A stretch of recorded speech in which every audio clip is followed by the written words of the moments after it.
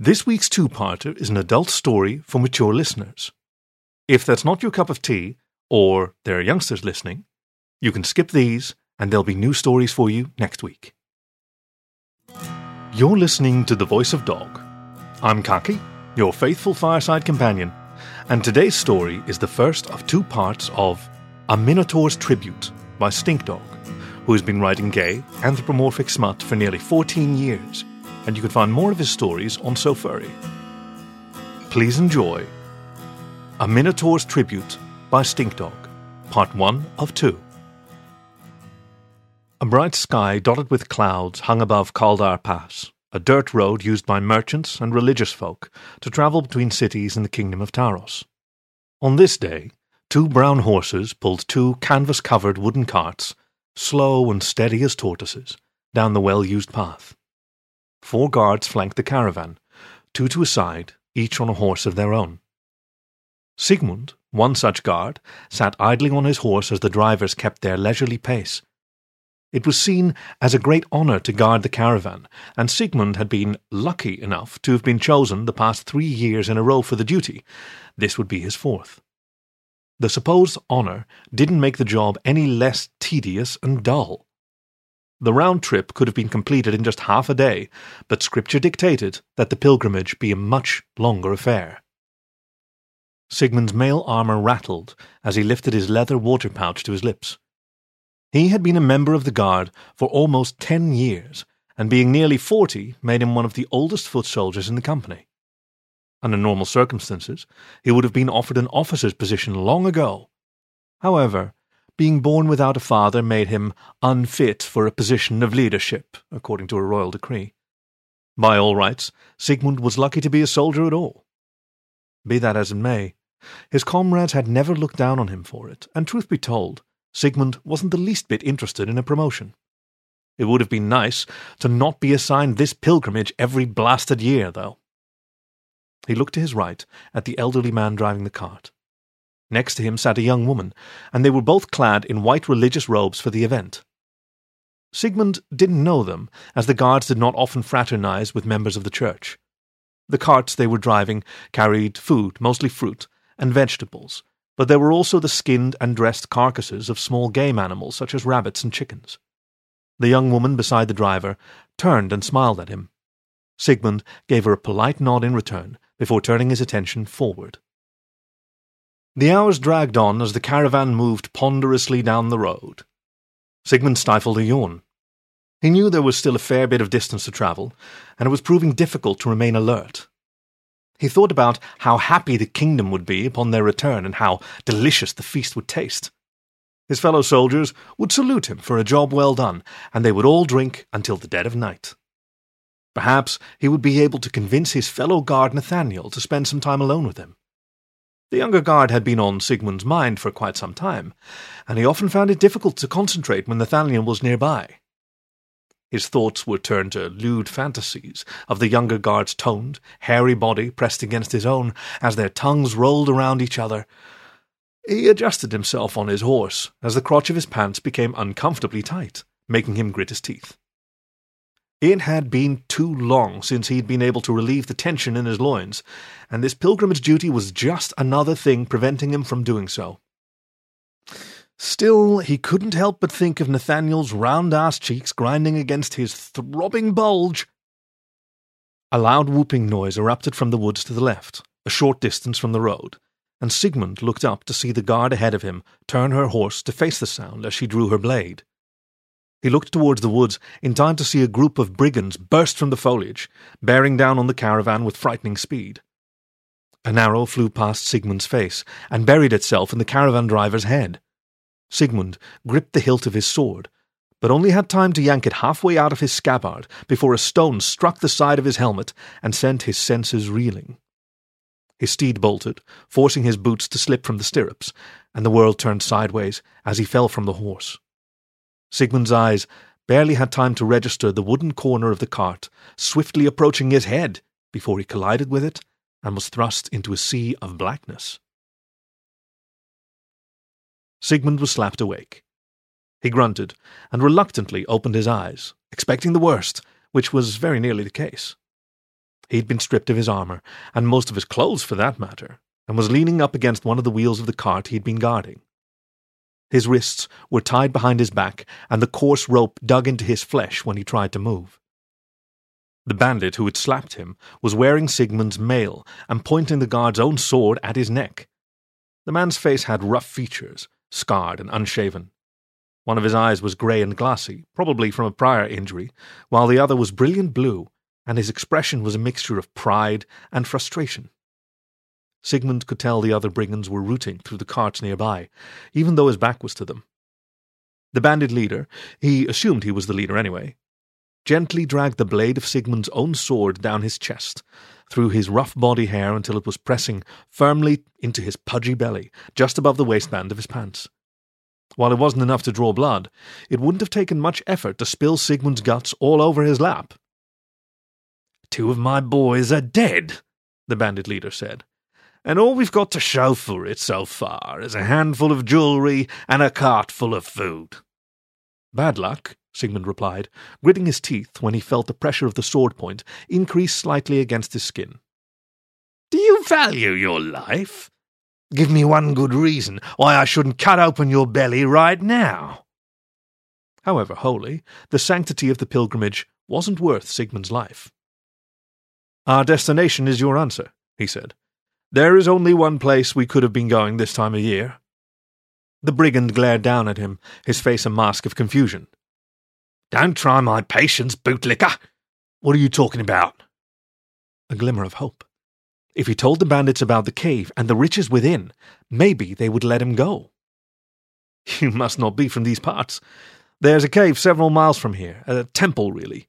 We were on our way to deliver these offerings, but there are many more treasures within." The brigand's lips turned upward in a grin. "Good answer," he said, as he lifted the sword from Sigmund's skin and sheathed it in its scabbard.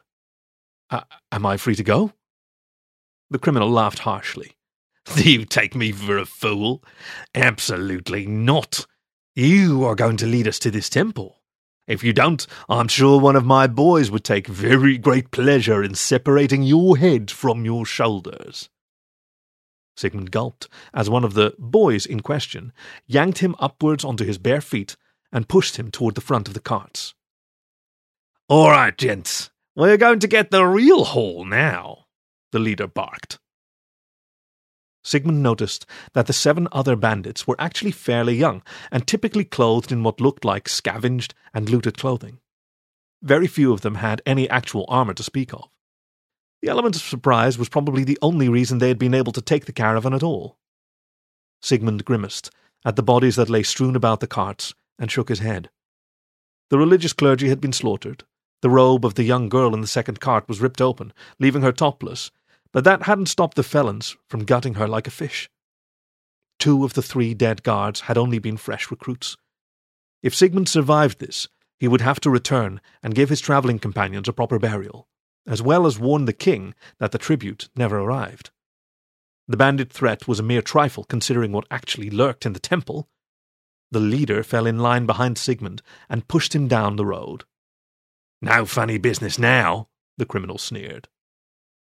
Sigmund knew that he would be dead before he took 2 steps if he tried to run, so he obediently took the lead as the brigands marched in a clustered gaggle behind him.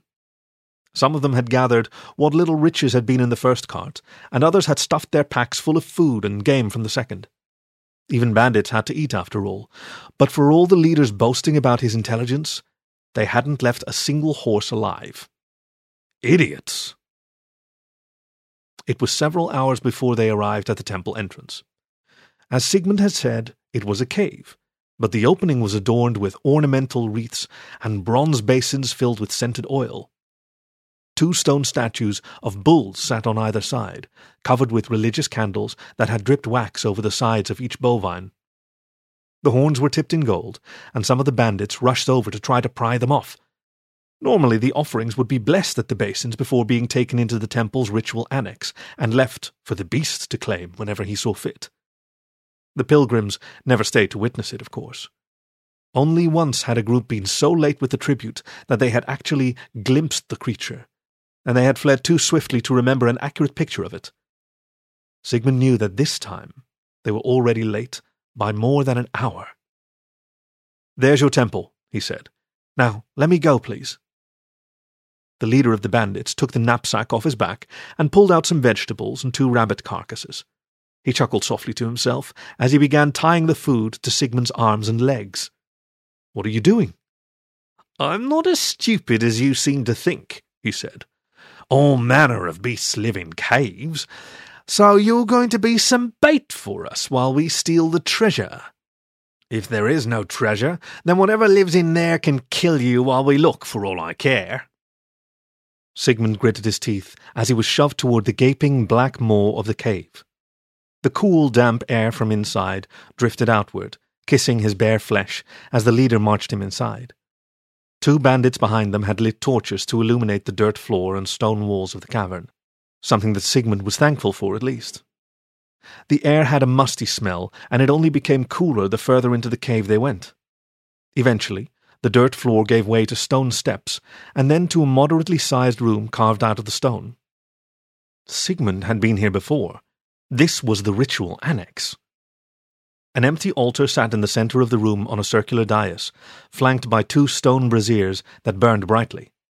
The only other exit to the room lay on the opposite side of the altar, a large, wide-open hallway that disappeared into darkness. The group passed the altar and continued into the depths of the temple. After a while, the flat, carved passages split into 2, one heading to the right and the other going straight. The bandit leader pushed Sigmund forward into the straight path. "Keep going that way, bait. We'll take this other route. And don't think of turning back, because 2 of my boys will be waiting here to kill you if you do." "How can I keep going if I can't see anything?" Sigmund asked. The bandit leader cut the rope that secured Sigmund's wrist. "Feel your way forward, then. I don't care." Sigmund himself as he trudged forward, keeping one hand on the left wall. He glanced behind him, and sure enough, 2 of the bandits were waiting at the intersection, one of them holding a torch. Sigmund crept forward until he was certain that he was out of range of the light before he started to untie the rope holding the food to his arms and legs.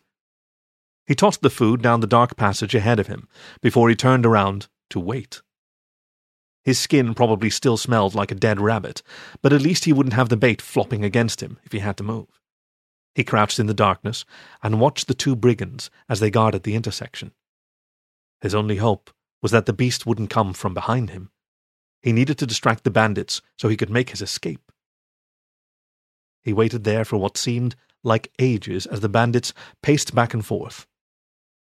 Then he heard the first scream, echoing from deeper in the temple.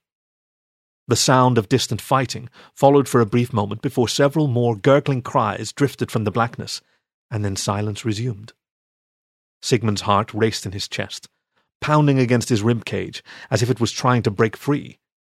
It was impossible to tell where the sounds had come from, and the 2 brigands were shifting on their feet as if trying to decide whether they were more afraid of their leader's wrath or whatever lurked in the darkness. "Come on, flee, you cowards," Sigmund whispered to himself. They didn't get a chance to decide. A massive, man-shaped, hoofed beast charged into the intersection, too fast for either bandit to react. There was no way Sigmund was going to get around the monster now.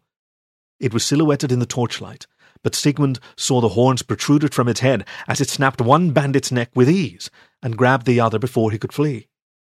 Sigmund didn't stick around to watch what became of the final criminal. Against his better judgment, he turned and ran as fast as he dared to toward the blackness of the temple. He had no other choice. Distant, clopping hoofbeats reached his ears, and Sigmund pushed himself to run faster into the inky blackness around him. Maybe he would be able to outmaneuver the monster in its own den. As he ran through the darkness, Sigmund hoped he wouldn't run face first into a stone wall before his eyes adjusted, but he couldn't stop with the horned beast chasing him. Luckily, his eyes adjusted to the dim light after a few moments of blindness. At a 4-way intersection, he turned left, and at the next choice, he went right. The slapping sound of his bare feet against the stone echoed through the halls as he made another right and found himself at another 4-way intersection.